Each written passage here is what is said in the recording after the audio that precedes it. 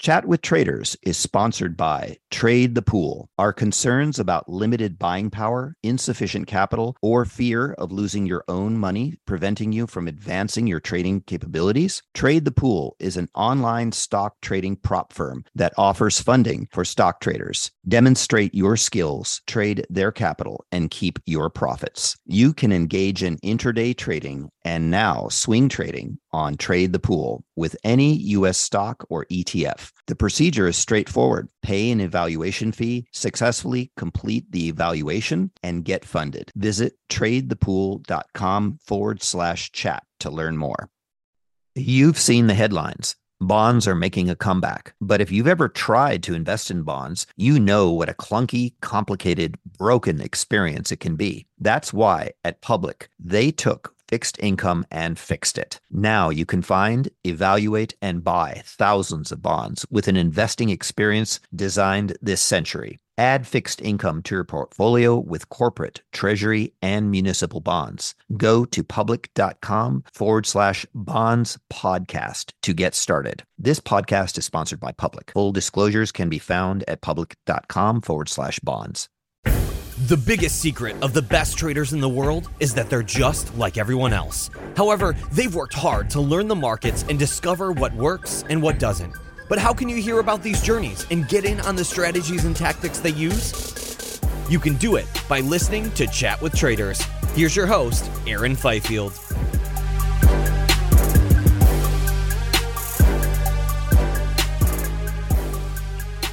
What's up, guys? Thanks for tuning in to yet another episode of the Chat with Traders podcast. You're listening in to episode number 36, and I can promise you right now, this one will not disappoint.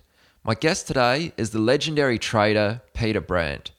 Peter first started trading around 1975, which I'm sure is before many of you listening were even born.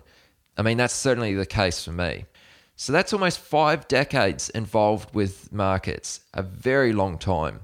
To give you an idea of Peter's performance during this time, he has achieved a compounding annual growth rate of approximately 42%, with his best year returning well over 600%. Of course, we want to know about his worst years also. Well, there has only been 3 losing years, which were all drawdowns of less than 8%.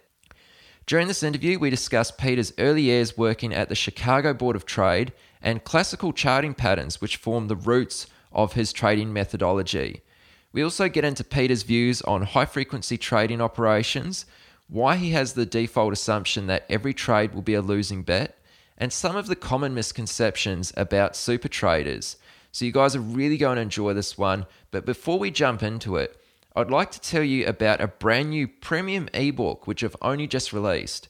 It's titled Why Most Traders Never Succeed. The reason I decided to create this was because, as we're well aware, most traders consistently lose money and will eventually crash and burn. Some say this accounts for 90% of traders, but I wouldn't be surprised if the real number is even higher, which is just frightening. I understand the title of this ebook is not overly glamorous, however, that wasn't my intention. Instead, my intention was to create a guide that breaks down why most traders fail so that you're aware of the most common reasons for this. Once you're completely aware of these reasons, then you can better align yourself for success and decrease your chances of becoming another washed-up trader. The content within this guide is the curated and polished answers from 18 of the high-performing traders who have featured on this podcast. Also included are additional summaries to add context and to help you understand. In total, this ebook is more than 8,500 words long, and it's just over 40 pages. This guide is $15 and it's available right now at chatwithtraders.com/read. That's READ. Even though this ebook is most likely cheaper than a round trip of trading commissions, I'm offering a full refund if for whatever reason you don't find the content to be valuable. So I'm pretty confident you'll benefit from reading this. So you can purchase this ebook and learn more about it at chatwithtraders.com/read. That's READ. You can also look at a few sample pages by following this link too. All right, guys, let's get into it. I'm your host, Aaron Fifield. This is Chat with Traders, and here is this week's guest, Peter Brandt. Hey, Peter, welcome to the podcast. How's it going? It's going well. Thank you very much for asking. It's morning where you are, and getting to be about dinner time where I am. But it's good to be on this program with you. I've listened to a number of your casts, and I've enjoyed them. Well, thank you very much, Peter. I mean, it's great to be speaking with you. We've been trying to set this up for a little while now, but we're doing it. It's happening. So thank you very much for doing this. I mean, it's an honor to be speaking with you. Now, we've got plenty to get through in this short amount of time today. So obviously, we'll cover your early years as a developing trader. And then we'll get into how you trade and specifically some discussion around chart patterns, which I think will be really interesting. You've got a lot of insight around this topic. So let's kick this off, though, and take us back to where it all started for you. I mean, I understand you first got involved with the markets around about 1975. So tell us how this happened, and also what were you doing prior to this? Yeah, Aaron, I at the University of Minnesota, and where I was a journalism advertising major, and then right out of college, I was married and had kids, and I was a real young guy, and we moved to Chicago, where I worked for what at the time was one of the 5 or 6 largest advertising agencies in the world in Chicago, and that was a great opportunity. And so I'm in my mid-20s, and a father of one of my son's friends, I met him, and he was a member of the Chicago Board of Trade. I worked downtown, and of course the Chicago Board of Trade was downtown on the river, other side of the downtown. But he invited me to go have lunch with him someday and see what he did for a living. So I went over to the Board of Trade. We had lunch in the members' dining room overlooking the pits, and of course that's back in the days when pit trading was really almost at its peak, and it was just fascinating to me. I was captivated by it. And so I ended up inviting myself for lunch, probably more than he wanted to entertain me, but just was captivated by all of these guys yelling and screaming. I think what interested me the most was the fact that here you had people that didn't sit in meetings all day, were responsible for what they were doing and could determine at the end of the day to the penny how their day was. You talk about direct in a feedback loop. And they were on their own. They're kind of, many of them doing their own thing, and I just found that extremely compelling. And it was my interest at that point to find a way to get in the business, and that was back in the infancy, really, of futures. I mean, the modern era of futures trading really back only to about 1970, 71, 72. Prior to that, prices of just about everything had been flat for years, and then we saw some crop failures in the U.S., the Russian grain buying, and we saw price explosions pretty much across the board in 72, 73. So I wasn't really too far past that date, and there was no MBA fast track back then. There probably isn't even today in this business, but everybody started at the bottom, and I just really went around pretty much from door to door at the Board of Trade, trying to find a way to get in. I finally found a company, it was Continental Grain Company, which at the time was the second largest grain merchandiser in the world next to Cargill. And Continental offered me a position, which basically meant I could sit on the edge of the pit, and I had to go find some people to do business. So, literally they gave me a guaranteed salary for about 6 months, and then it was on my own. And so I kind of went that route. I had some very large institutional business that I generated right away. I'm just past 25 years old, and I knew back then that that's really not what I want. I wanted to learn how to trade. I wanted to trade for my own account, and it was just for me a question of how to do that. And but in the meanwhile, I had to kind of learn the business. make a living for myself, which I was able to do. And it took me about 4 or 5 years, I think, to really become accustomed to the market, to figure out how I wanted to trade, really to develop the capital that I needed to trade. And then in 1980, I went off on my own, left Continental, and started a factor trading company as a proprietary trading firm at the Board of Trade. And I guess, as they say, kind of this history.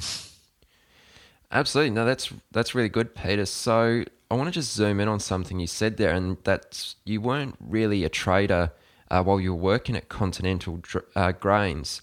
So at what point did you feel confident to transition from being an employee there to trading out on your own? Like, where'd you get the experience to trade before you made that jump? Well, I think in a couple different areas, Aaron. I mean, when you're back in the days of the exchanges, you were in a building with, hundreds of other traders, many of them trading for their own account, and found traders pretty willing to share with other people what they do. I mean, some are very private and don't really have much to say, but an awful lot of the good traders out there are willing to at least answer the specific questions. You answer them. And I developed some friendships with some very, very proficient traders. And I started no prohibition against me trading my own account. So I'd accumulate a few $1,000s and try to trade it and blow it up. And I don't know how many small accounts I blew up before I finally kind of caught the scent for the approach to markets, which made sense to me, that kind of fit who I was. So would raise $5,000, $6,000, $7,000, fund an account and lose it and do it all over again and have a little more success and do it all over again and have a little bit more success yet. And so I think for me, it was just a question of I had to make enough mistakes, crashed and burned enough times so that I started at least catching on to some themes that contributed to an eventual success as a trader. Okay, sure. So you mentioned there that you were speaking to people and you'd made some friends with actual traders, guys who were in the pit and, in the trenches trading. Was there anyone who sort of provided maybe further assistance and had more influence on your trading, maybe like a mentor or someone who provided you with some mentorship during that time? Or was a lot of it just things you picked up from speaking to different people? No, I was really lucky, Aaron. I had a trader, a guy who was a Cargill, who befriended me. Actually, he borrowed my wife and I the money that we used to purchase our first house, put a down payment on our first house. He was a single guy. He'd spend holidays with us. We became very, very dear friends. He's since deceased, but he was as good a trader, I think, as I've known in my lifetime. And he shared an awful lot with me, not necessarily about technique so much as about philosophy, really philosophy of risk management is what he drilled into me. He taught kind of just the practical aspects of surviving until you were successful. And because that's an awful lot of what I think so many novice traders today try to shortcut the process, and in doing so, they may not ever really build the foundation need to build on, at a future date. And so he was very instrumental, I think, in encouraging me, but he was also just so influential in drilling home to me the importance of risk management, the importance of keeping your capital together, the importance of taking losses quickly. Okay, and just before we move on that, I've got to ask, because I know that many of the traders who are listening to this podcast are searching for someone like that, someone who is going to guide them with their trading and can be there to answer questions and be a mentor. How did you meet this person? Was it from your connections of working on the Chicago Board of Trade, or was it? Did you meet this person in a different way? No, it was when I was working for Continental, I had gone out, and this was in the age when an awful lot of users of rails were still early in the process of learning how to hedge, and I focused on bringing into Continental some customers that were users, producers of food, and one of those was Campbell Soup Company, another one McDonald's, and in the process we kind of crossed paths because they were the oil seeds, and so we became familiar with each other really down by just seeing each other in the elevator, knowing each other were on the floor from time to time, striking up a conversation, found that we had some other things in common, and kind of a friendship developed, and then a mentorship developed. And I think that those of us who started on exchanges had a real big advantage to so many traders today that start off behind their closed door in their house or in a small office and staring at computer screens all day, in that we were part of community. Trading can be a very, very lonely, especially it is today with the electronic exchanges and people setting up laptops in an office at home and throwing a couple screens on the wall, interact with other traders. Whereas those of us who spent some time at exchanges, whether they be CME or Board of Trade, New York COMEX, whatever, really fellowship in community and sharing in ways that I think were to our advantage. Absolutely. No, you're totally right there, Peter. During those first few years, which we've kind of briefly talked about, you mentioned that you blew up multiple accounts. What actually led to you blowing up these multiple accounts, and what were some of the greatest challenges that you had to overcome during these first few years? I think you just have to make mistakes. I think you learn to make mistake after mistake after mistake, trying to figure things out.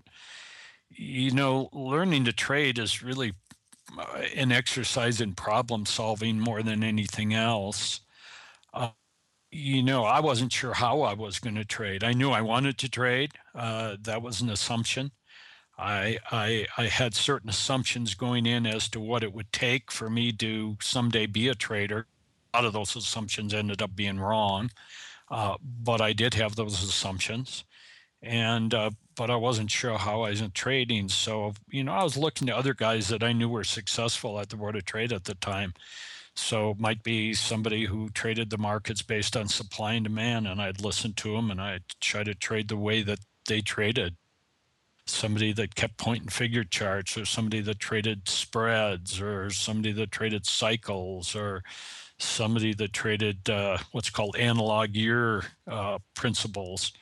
And, I think one of those big mistakes that I made was that I could kind of hook my wagon onto somebody else and learn how to trade as they traded. I think it always takes a few years to kind of unlink yourself from that idea and theme, and to figure out that if you're going to trade, you're going to have to do it on your own. You're going to have to make your own mistakes.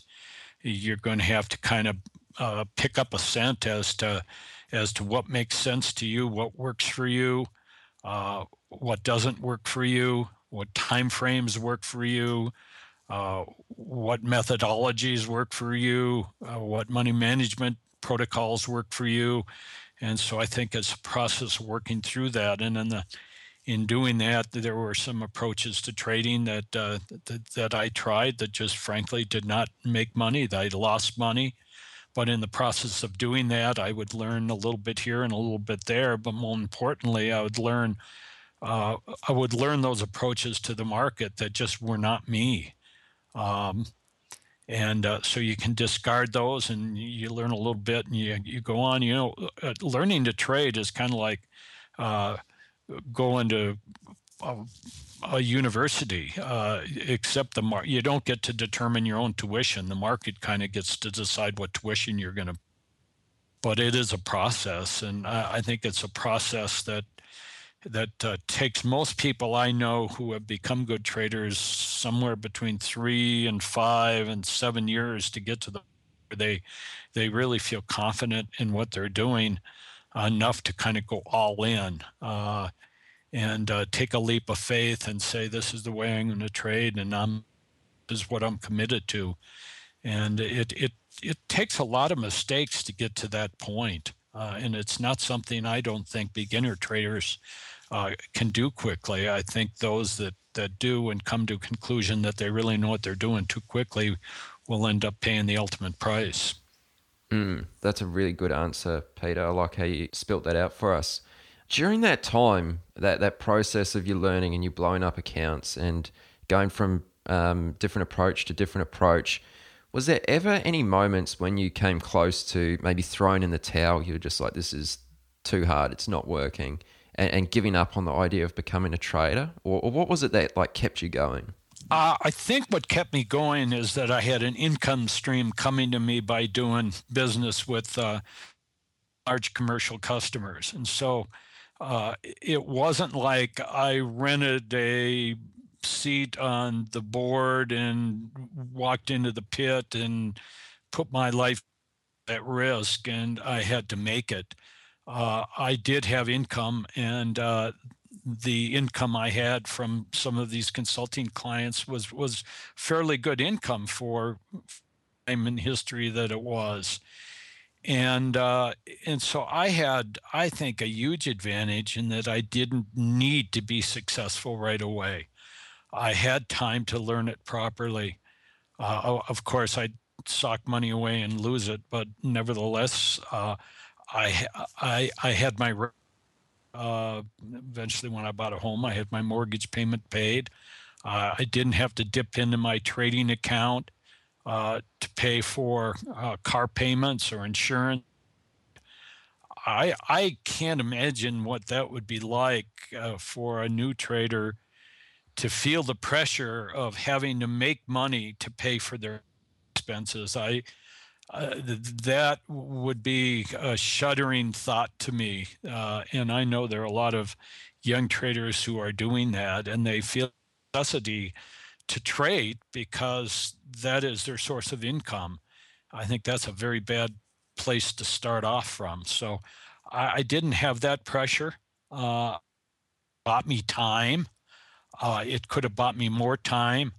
And so I didn't, during that process, feel like, this was the end of the game and throw in the towel and that's it, because I did have some income flow. I think there were periods once when I started off and it really was, I was dependent upon my own trading activity, although I had money in the bank to pay bills. But there were times then when I felt a little bit more pressure. Some times then where I think it could have gone the other direction. To a certain degree, I look back at some of the trades I made early on, and it scares me to think about the risk I took, because those are trades that might pay, and I might not be talking to you today. And so I think to a certain degree, Providence entered in. So what would you maybe say to any new trader out there who's perhaps thrown themselves in the deep end and maybe currently relying on trading as their only source of income while they're still learning? What would you maybe say to them might be a more effective way to learn how to trade? Well, I think they need to go back and get a job, frankly. I mean, it scares me when I hear from some people saying, I'm going to quit a job that's paying X amount of dollars a year and I've got $100,000 saved up and, I'm going to trade and I'm going to be successful from the get-go and learn a little bit as I go. And I think that's a recipe for disaster. I really believe that if somebody, trading can be a wonderful, wonderful hobby for a person who's a lawyer or an accountant or a policeman or whatever the case can be. If they can learn how to trade, they don't have to trade full time. Trading can be a very rewarding thing for them to do on the side. They can become, of course, they can't be day traders, but they can be position traders, which I recommend people be anyway. But they never have to really say, well, this is going to be my career. But for those who feel that is their calling, to be full-time, to become journeymen in the craft, I think they need to have at least 1 year and perhaps 2 years worth of savings in the bank to pay their expenses, their living expenses. And I believe that the capital that they use to trade with should not be capital they inherited or saved up doing up. I think it should be capital that they earned in the markets. Until they've made enough in the markets to support a trading account that is large enough to potentially their source of future revenue, I don't think they should trade.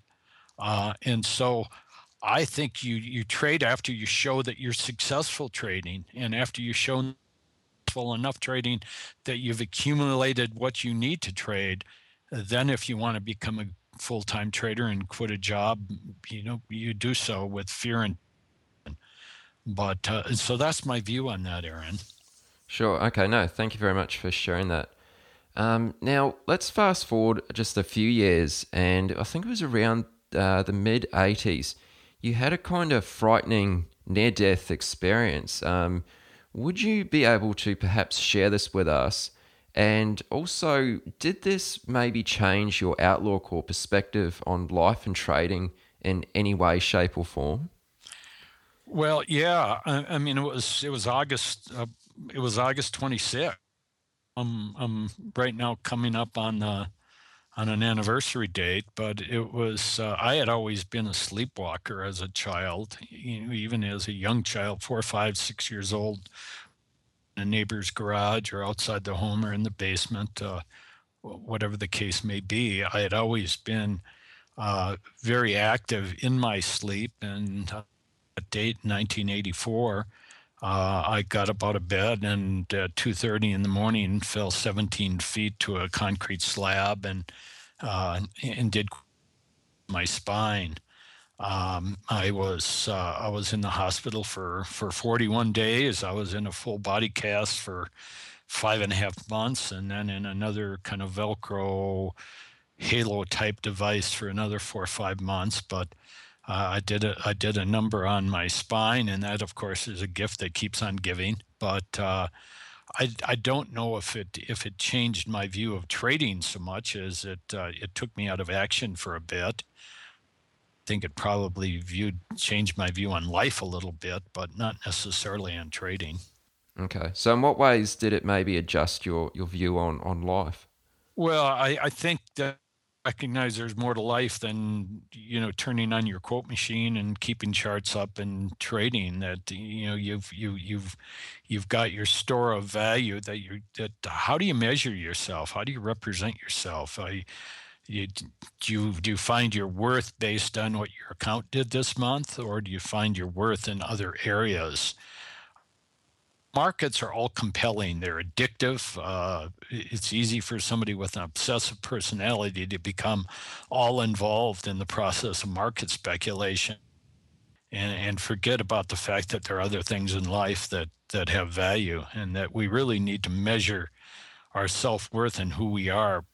Sure, absolutely.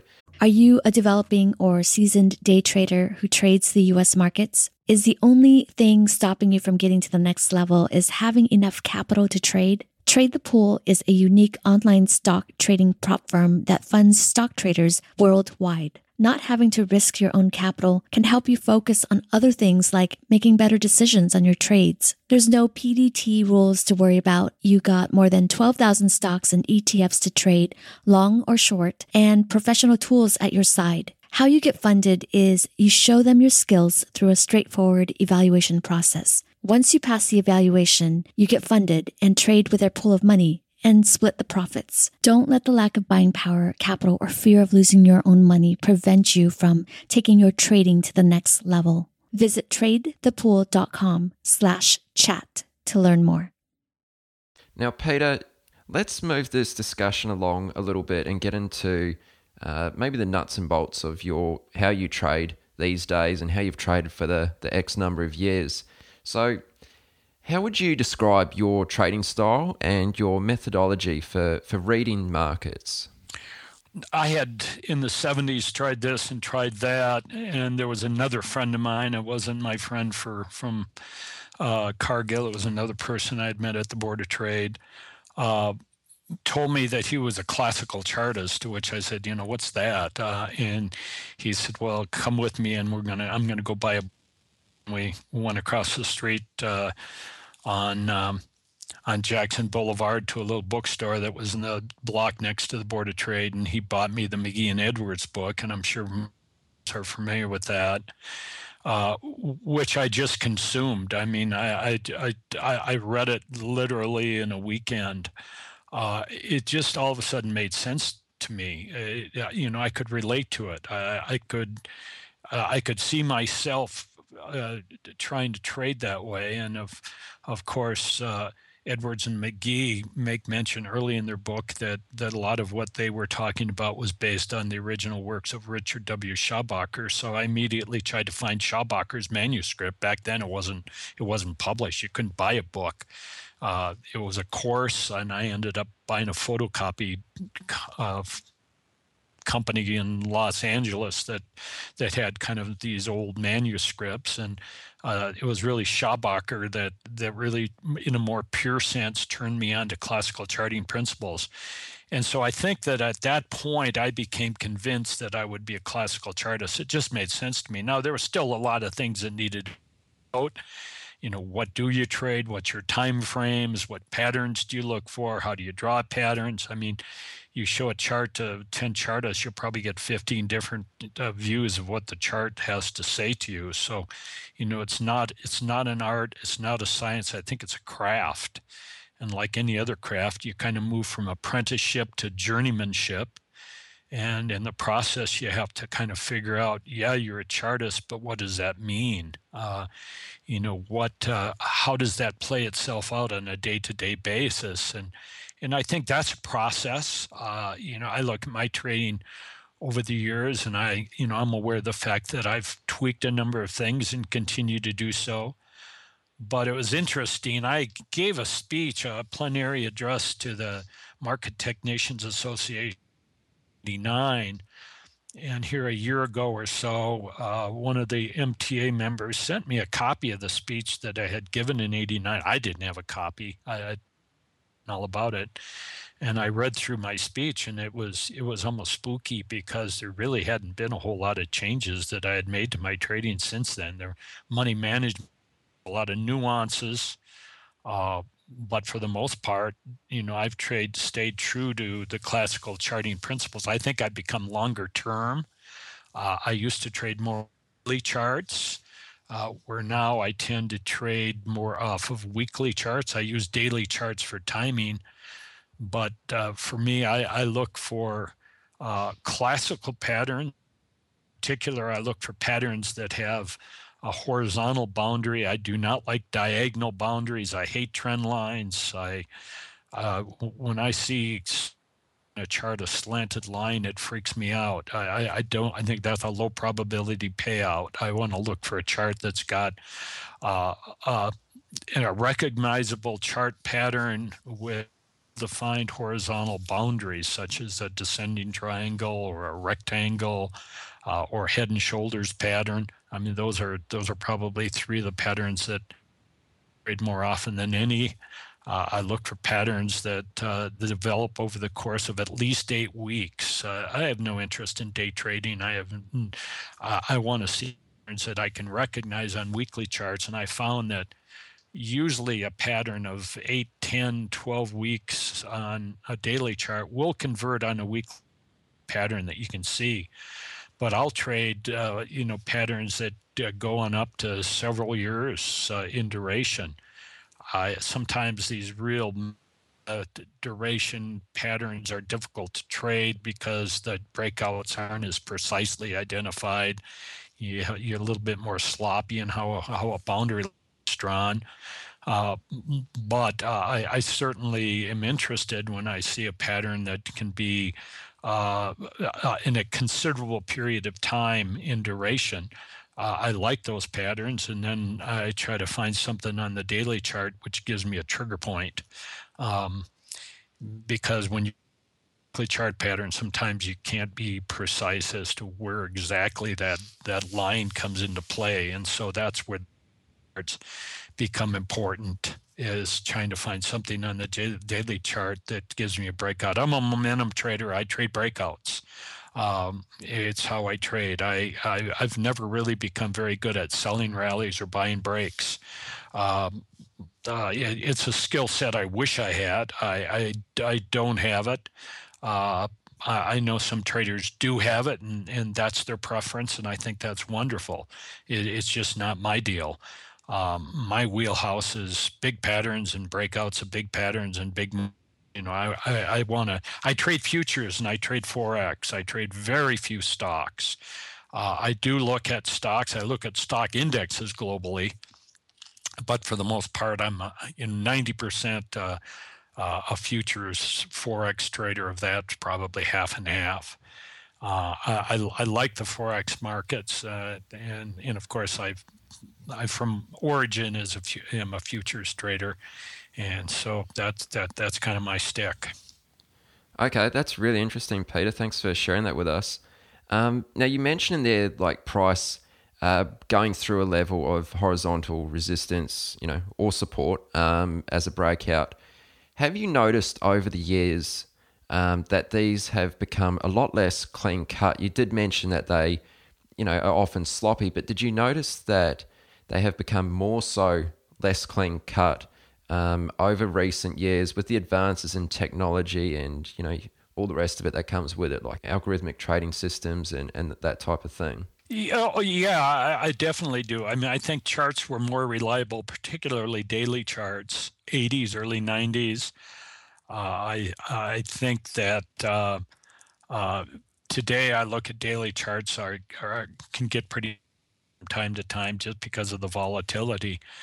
But, I address that in a couple different ways. First off, I don't think that we have that degree of added unreliability when we're dealing with weekly and monthly charts.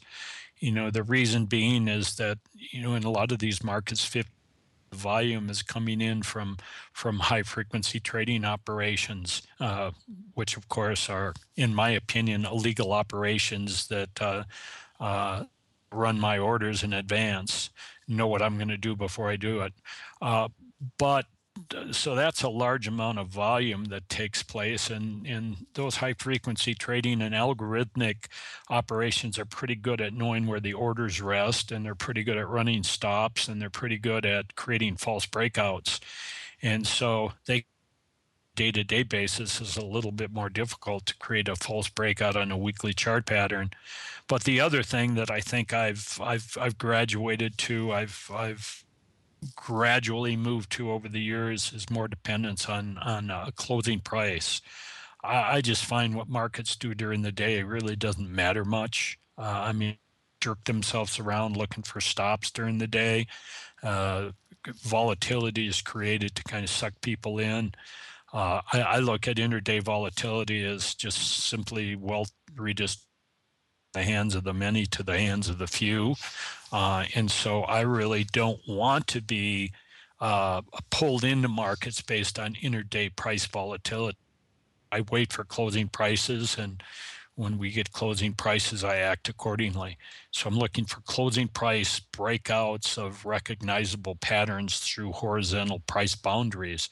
I think that's another thing, that were diagonal patterns such as the boundaries of symmetrical triangles or the violation of trend lines. I think that's an area that has really become more dicey than it used to be. And for that reason, I tend to stay away from chart boundaries that are diagonally on a chart, because I think that's where you get an awful lot of sloppiness.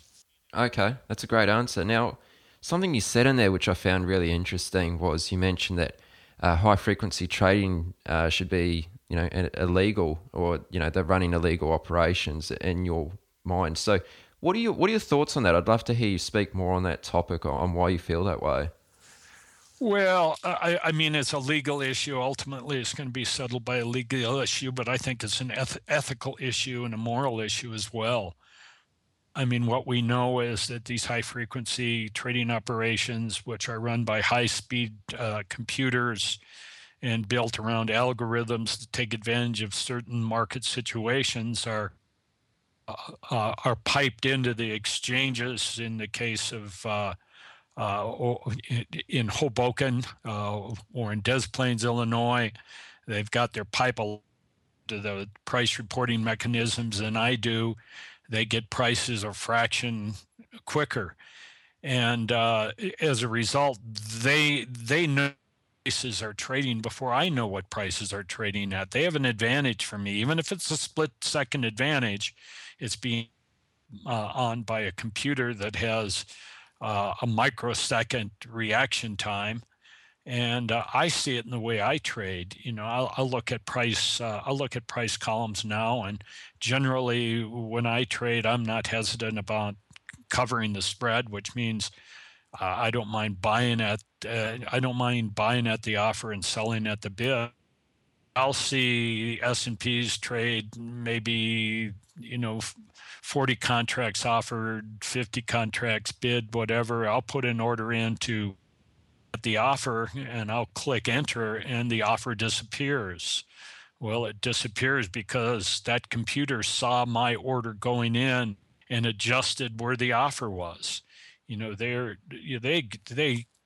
They don't get an awful lot on a percentage basis of their orders filled, even though they represent a high percentage of the total volume in a market. But they have orders, they have bids and offers in the markets all of the time. It's kind of the way they're taking the temperature of the markets. And so I just have an an ethical and moral issue with somebody that's trading on advanced knowledge of price behavior. Sure. Okay. That's a good answer. I mean, I'm actually really keen to have someone who is involved with high frequency trading on the show at some point to get their views on it all. But I mean, I know a lot of the guys who are involved with that side of trading try to keep it under wraps as much as possible. But let's bring this conversation back to chart patterns. So I'd like to ask you, why do chart patterns even exist? Like, why do specific movements of price occur again and again on pretty much anything that trades? Well, I mean, there's a couple of different ways that I could go to answer that question, and I guess I'll just go right back to Schabacker. What Schabacher's observation is that prices, when plotted and viewed on a price graph, can be seen in the past as either having trended or being in an area of congestion.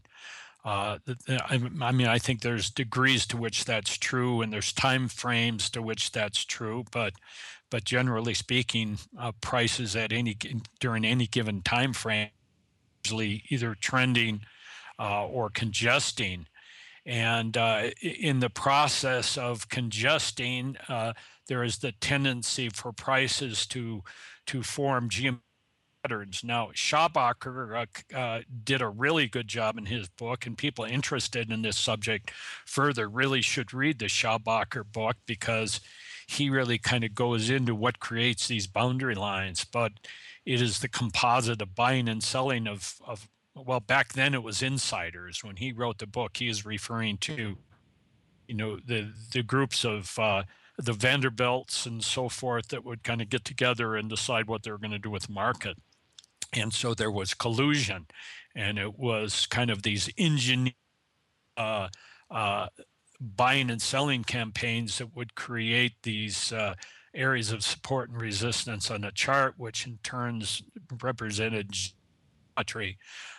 Where I think today it's, of course, not collusion, but I think that there are trading operatives, there are trading people, there are involved in the markets who are definitely smarter than me. There are people that are operating very shrewdly with in some cases inside information. In some cases, they're just really smart people, and they tend to operate in composite. They don't know each other exists necessarily, but they're acting like-minded. And I think in the process, what happens is that large moves don't normally take place on preparation for that move to take place. That in general, when substantial moves take place, you are under pretty good assumption that the right people have been prepared for that move, have taken positions for that move, and are making money on that move. And it's so during these periods of congestion where big money comes in and creates tops, big money comes in and creates bottom. In the process of creating bottoms, tops, and consolidation areas, we tend to find ourselves with developing geometry. Now, I've got some philosophies of charting that I think some folks will find kind of contradictory to the fact that on charts. I mean, I don't believe that charts are predictive. I don't believe that you can predict any given market at any given time based on the chart patterns. I take real exception to Elliott wave people who tend to think that at any given time they can define where we are in a wave structure, that a wave structure is always viable. Of course, they can be wrong, and they call that revisions of that structure. Well, I'm a trader. I don't call chart patterns that don't work revisions. I call them loss. And so I don't have the luxury of saying, well, I'm revising my opinion. And so I think it's a real danger to always try to understand the market at any given time based on classical charting. But I do think that 2, 3, 4 times a year, we see the type of chart that I'm willing to trade in an individual market, look for it. I don't try to study a chart. I hear people talking about, well, I need to study my charts. Well, I'll take a look at a chart and in 2 seconds know whether there's a trade setting up for me or not. And more often than not, there's not. Most markets, most of the time, cannot be understood based on classical charting principles. And so it's not a function of trying to study a chart so that you can figure out what the pattern is. I think there's a pattern or there's not a pattern. And when there's a pattern, there's a possible trade. More often than not, that trade's wrong. I mean, my win rate over time, only 40%, Aaron. And what that means is my default assumption on a trade is I'm going to lose money on it. And so if you take a look and be wrong 60% of the time, I'm only going to be right 40% of the time. From the starting gate, that says chart patterns that are even well defined are not real reliable, at least in terms of the way that I approach it from a risk reward point of view. Now that was a really great answer there, Peter. Thank you very much for going right into that. That was awesome. One of the things you mentioned at the start there was people should read, I'm probably going to butcher his name, was it Schumacher? Schabacker. Yeah, Richard W. Schabacker. And the name of his book, and they can find it on Amazon, is Technical Analysis and Market Profits, Profits, and allude to that book in their technical analysis of stock trends is the basis upon which they wrote. And Schabacker, and I suppose but Schabacker really formalized classical charting principles for the first time. Okay, sure. All right, well, I'll put a link to that book in the show notes if anyone wants to check that out. All right, so let's keep this moving. Would you be able to give us just a brief overview of how you generally actually manage trades? Once you've identified a pattern and you've taken a position on that trade, how do you then go about managing this in regards to stops? I mean, do you use trailing stops or do you have profit targets in place? What's the next step after you're into a position? Well, now it gets kind of complicated, but I can try to answer that question. It's not an easy one to answer. I have a lot of nuanced ways to do it, but let me approach it from a little different angle. If each trade would have taken since the inception of factor trading in 1980. Were to be printed out on a sheet of paper as a statement. We used to get those by the mail. Now some brokerage firms still offer it by mail, but most of them come over the computer. But we used to get statements for every we do, and if I would have accumulated over the years a statement for every trade that I would have done and piled them on top of each other, I don't know. I made that I'd probably have a stack of paper that's probably 8 to 10 feet tall. I've made literally thousands of trades over the years. I know as a trader what my net bottom line as a trader over the years is. I mean, that's a pretty easy number for me to come by. I just need to run a cum of my tax report, what I've paid the federal government. So I know what I've made as a trader over the years. Now, if I were to start picking out of that pile of P&Ss, starting with the largest profits and then going down in that order, and pulling out pieces of paper until I come to an amount that equals my total performance as a trader since inception, I probably only end up with about 10 to 15% of the total trades. So, 10% of producing 90% of the profits, or 15 producing 85, whatever the case may be. Now, if I had to go to step further and say, I'm going to study those trades, I'm going to look at the trades that were I call my net bottom liners, the trades that really produced for me my trading profits over the years, that 10, 15, 20% of the trades that I made money on. Was there anything unique about those trades? And it quickly becomes apparent that there is. They tend to be trades that work right away, and they never look back. They break out, and they don't hesitate. I mean, that doesn't mean to say that I've got a huge profit at the end of day 1 or 2 or 3, but it's at least not a trade that puts me into trouble. The person I mentioned who had the biggest influence in my life, the guy that traded for Cargill, he had a trading rule that he drilled into me, and that is you never take a loss home on a Friday. If you've got a loss in a position on a Friday, you get out of it. Without any question whatsoever, you get out of a trade. And he even took it a step further and further trading this. He didn't like taking any trades home that were losers on any given night. And he was a position trader. He wasn't a day trader. He'd take position an extensive period of time. But he placed a lot of emphasis on timing. And if your timing's not right, your trade's not right. To be successful, a trade has to be right on direction, and it has to be right on timing. And if a trade is not right on both of those things, it's not a trade I want to be in. And so I tend to play markets pretty I generally risk, 1% or less of my trading capital, my nominal trading capital on a given trade. And I will markets with pretty close stops.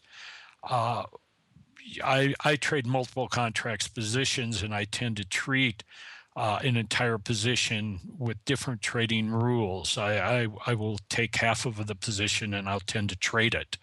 I'll tend to take profits and look for an opportunity to put it back on. So if it's a short position, I will try to find opportunities to buy the breaks and then sell some sort of rally.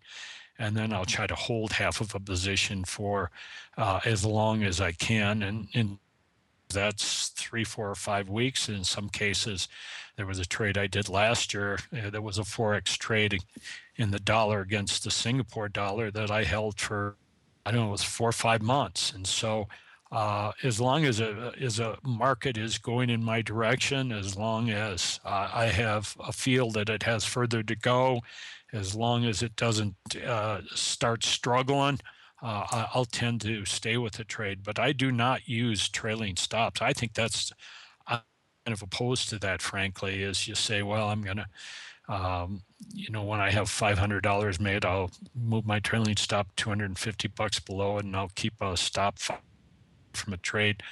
That to me it really doesn't make sense, because what happens if a person is, you have to ask yourself, why is someone using a trailing stop? And that is that they don't want to give back profits. Well, the reality is that may not be the right reason to make a money management decision. You make decisions based on the markets, not based on your equity. When you start trading your equity levels, you tend to get sloppy in terms of trading markets. And the market's not my equity level. I want to make good decisions based on what a market's doing, on the hopes that the markets will take care of the bottom line, and that I don't have to have my preoccupation on the bottom line itself. My focus will be on the market and let the markets take place. And let me just jump off of that and mention something: control over whether a trade's going to be profitable or not. I don't have any idea whether a trade's going to be profitable or not. I have no guess whether a trade's going to be profitable or not. Obviously, when I'm optimistic about what the trade's going to do, but I have no control over what a market's going to do. The only control I have is over the that I enter. People try to glamorize the business of being a trader. Being a trader, at least being a position trader like I am, is actually a pretty boring job. I mean, my job is basically that of a glorified order enterer. I want to make sure that the order makes sense based on the chart that I'm looking at. I want to make sure that my position size and my money management makes sense based on my capital. And it is on the order that I enter. Is the order that I'm entering this evening, are those orders make sense? Will I be able to look at a chart 6 months from now and have every entry I make and every exit I make sense looking back a year or 6 months after the fact? The reality, caught up in markets the way that everybody does. I do stupid things. I mean, I still do stupid things. I don't know if I'll ever be able to purge myself of stupidity. But we don't seek perfection, progress. And so as long as I pull myself back, try to stay distant from the emotions of volatility during the day, and have my focus be entering orders that make sense based on my approach to the markets, then I'll let profits take care of themselves. All right, sure. Now, Peter, many traders look up to you, especially for your extraordinary returns which you've accumulated over the years. But what's probably just as impressive, if not more so, is how you were able to achieve these returns with only very minor drawdowns.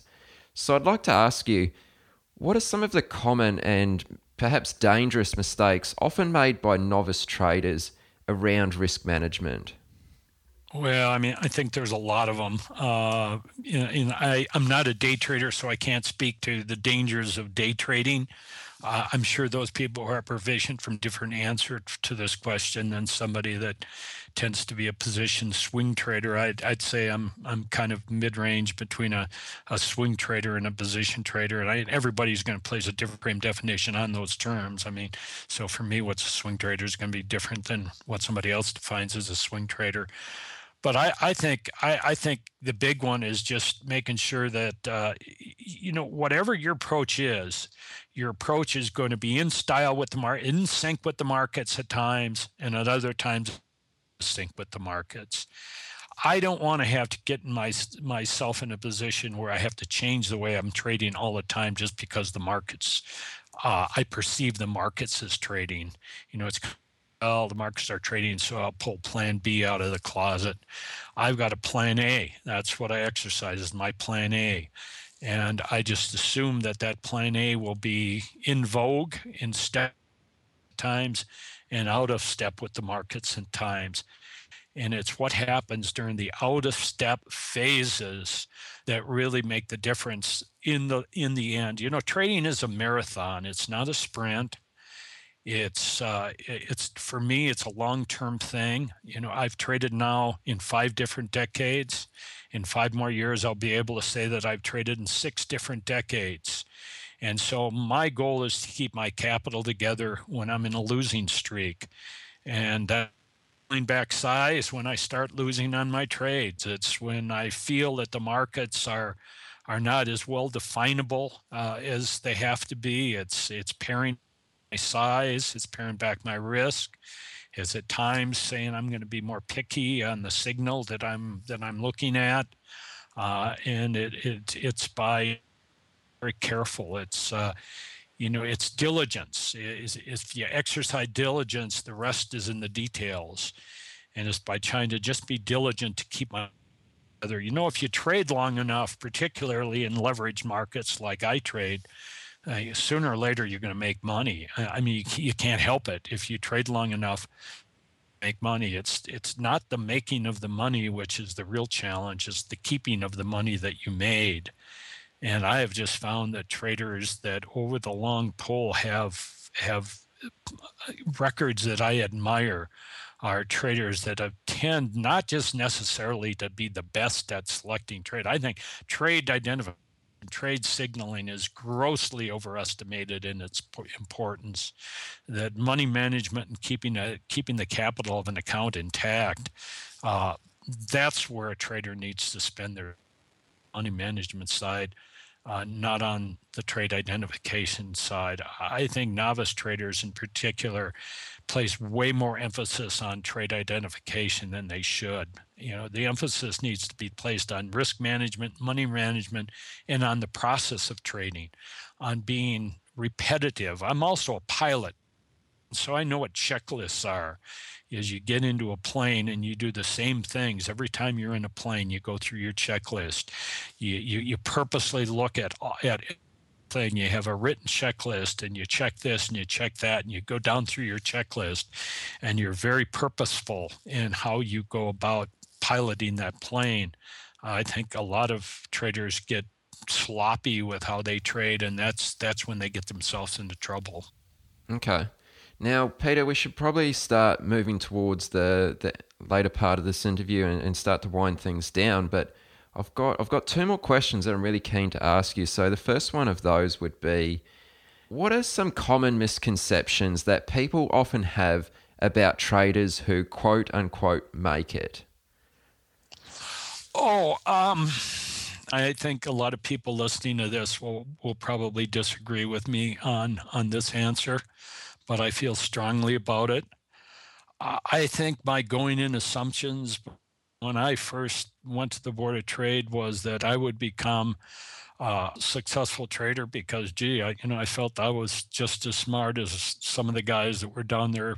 I would work hard. I would be studious, and I'd put in a lot of effort, and that those things would bring me results. And I'm not discounting those things. I'm not discounting intelligence. I'm not discounting hard work. I think they play a factor, but there's this thing that comes into bear called providence. I look back, and maybe if I would have started at a different time, I might not have had the lesson trading that I have had. Maybe if I would have had different people who would have come around me and been my inner circle, the results would have been different. I certainly know that early on, there were a few trades that really enabled me to put an account together that was large enough size that it really brought me into full-time way. Those trades might have gone the other way. It could have been a different story. And so there's a confluence of things that come into play. Call it luck, call it providence, call it destiny, call it whatever you want to call it. But that, my outcome wasn't necessarily based on what I perceived as my intelligence or my ability to work hard. There were other factors that kind of came in and guided what occurred. And so, and I'm sure there'll be a lot of people who take exception to that answer, but I feel pretty strongly about it. Absolutely. I really like that answer, Pete. I think that's brilliant and very well said. Now, let me just ask you this question. I like to ask it to pretty much every guest that I have on this podcast. And we might have already covered it a little bit through some of the other questions and answers, but just to summarize, if you had to put it down to just one or two reasons, why do you believe the majority of traders never make it to the big time, meaning they never see huge success? What would you put it down to? They're afraid to lose. I think would be the number one reason is, becoming right on a trade, becoming right on the series, they get personal. Hey, you're going to be wrong on a lot of trades. I just see that in so many traders. They're afraid to put on a trade because they're afraid the trade's not going to be right. That they're going to be wrong on the trade. I don't have any problems with being wrong on the trade. I just assume I'm going to be wrong on the trade. As my default position is I'm going to be wrong on the trade. And if your assumption is you're going to be wrong on the trade, you approach money management differently. And so I think that's one reason. I think if there's a second, they trade too big. They oversize their position. They trade too much. They're too aggressive in trying to build a position that's larger than their account can support. That's particularly true, I think, in Forex and futures, not so much in cash, especially in stocks with a cash account or even a margin account. You're reined in based on what your capital is. You run out of your capital pretty soon. You don't, in the case of futures and Forex, seldom do I have more than 15% of my capital committed to margin. And so they come into futures and they say, my goodness, the margin on a contract of beans is $3,000 and I have $30,000 in my account. I think I'll do 10 contracts. Well, I do one contract of beans for every 100,000 in my account, or 10 per million. When I tell novice traders that, they at how small a size that I trade. And so I think the mistake a lot of novice aspiring future traders make is they trade way too large a size. Okay, great answer. Pete, what an amazing interview. Thank you so much for doing this. I mean, it's been an honor to have the opportunity to speak with a trading legend like yourself. Thank you so much for doing this. You bet. Thanks for doing this. What you're doing, Aaron, is akin to what my friend Jack Schwager did in the form of books, is supply to new traders as well as old traders, just stories about unique things. When I listen to your interviews or I read Jack's book, there's a couple of things that stand out. That is, every successful trader finds their own way. They find their own route. And it's only when they take responsibility for themselves do they really start to achieve and own it. And the second thing is the emphasis they place on money management, the strict emphasis on money management. I think those are two commonalities that you'll find us good traders and across continents. Yeah, for sure. Those two things are very prominent. I mean, even I've picked up from having interviewed, what are we up to now? I think this will be episode 36. So, yeah, I mean, both really good points, and thank you for highlighting those. Now, Peter, where can listeners go to find out more about you? I do tweet. At Peter L. Brandt is my handle. And then periodically I'll post a blog, and that's peterlbrandt.com. I'll put a blog up. I don't blog as much as I used to, mainly because I find WordPress difficult to use, but easier to send in a tweet. So, if they want to kind of see what I have to say from time to time, I will say this. I have a philosophy that I trade by. It can be summed up this way: strong opinions, weakly held. When I get into a trade, I have a strong opinion on it. But the minute that trade turns against me, that opinion all of a sudden becomes weakly held. And so sometimes I get some grief on Twitter because I'll express a strong opinion in a market, and then 3 months later they'll come back at me and point out how wrong I was. And what they don't realize is I was probably out of the trade the next day because I have strong opinions weakly held. But and so I find Twitter is kind of a engaging thing to do. But I think when you have a public presence like I do, you get your of who like you, but you also get your followers who want to find every fault you make. Yeah. I mean, I guess that's just part of what we're dealing with at the moment now, with the social media the way it is. But yeah, I mean, I suggest everyone goes and follows you on Twitter. I mean, you post a lot of charts, which I find really interesting to look at. So yeah, a lot of value just from following your Twitter page. Also check out your website, which I'll link to in the show notes. What is your website again, Peter? It's peterlbrandt.com. Okay, excellent. I was actually on your site the other day, and I think it might have been the About page. You've got 11 trading rules, which I thought were excellent, and I'm going to link to those in the show notes. So if anyone wants to read those, go to chatwithtraders.com/36, and you'll find a direct link to those rules that Peter has, his Twitter profile, website, and everything else that we've discussed over the last hour or so. So, Peter, once again, thank you very much. Take care, and let's talk soon. My privilege. Thank you, Aaron. What's up, team? It's just me again. Hope you thoroughly enjoyed this week's interview. I can tell you it was a massive honor to have the opportunity to speak with Peter. I mean, he's a guy who's been trading for 5 decades, which is phenomenal. It's such an achievement.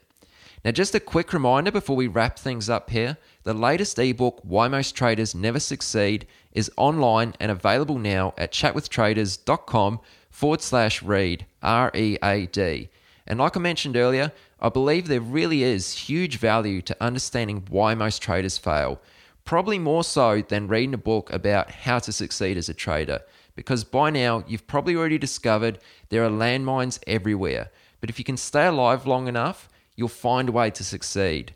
The problem is, most traders never make it through the initial learning phase, and it's due to a number of reasons. These are documented in this ebook.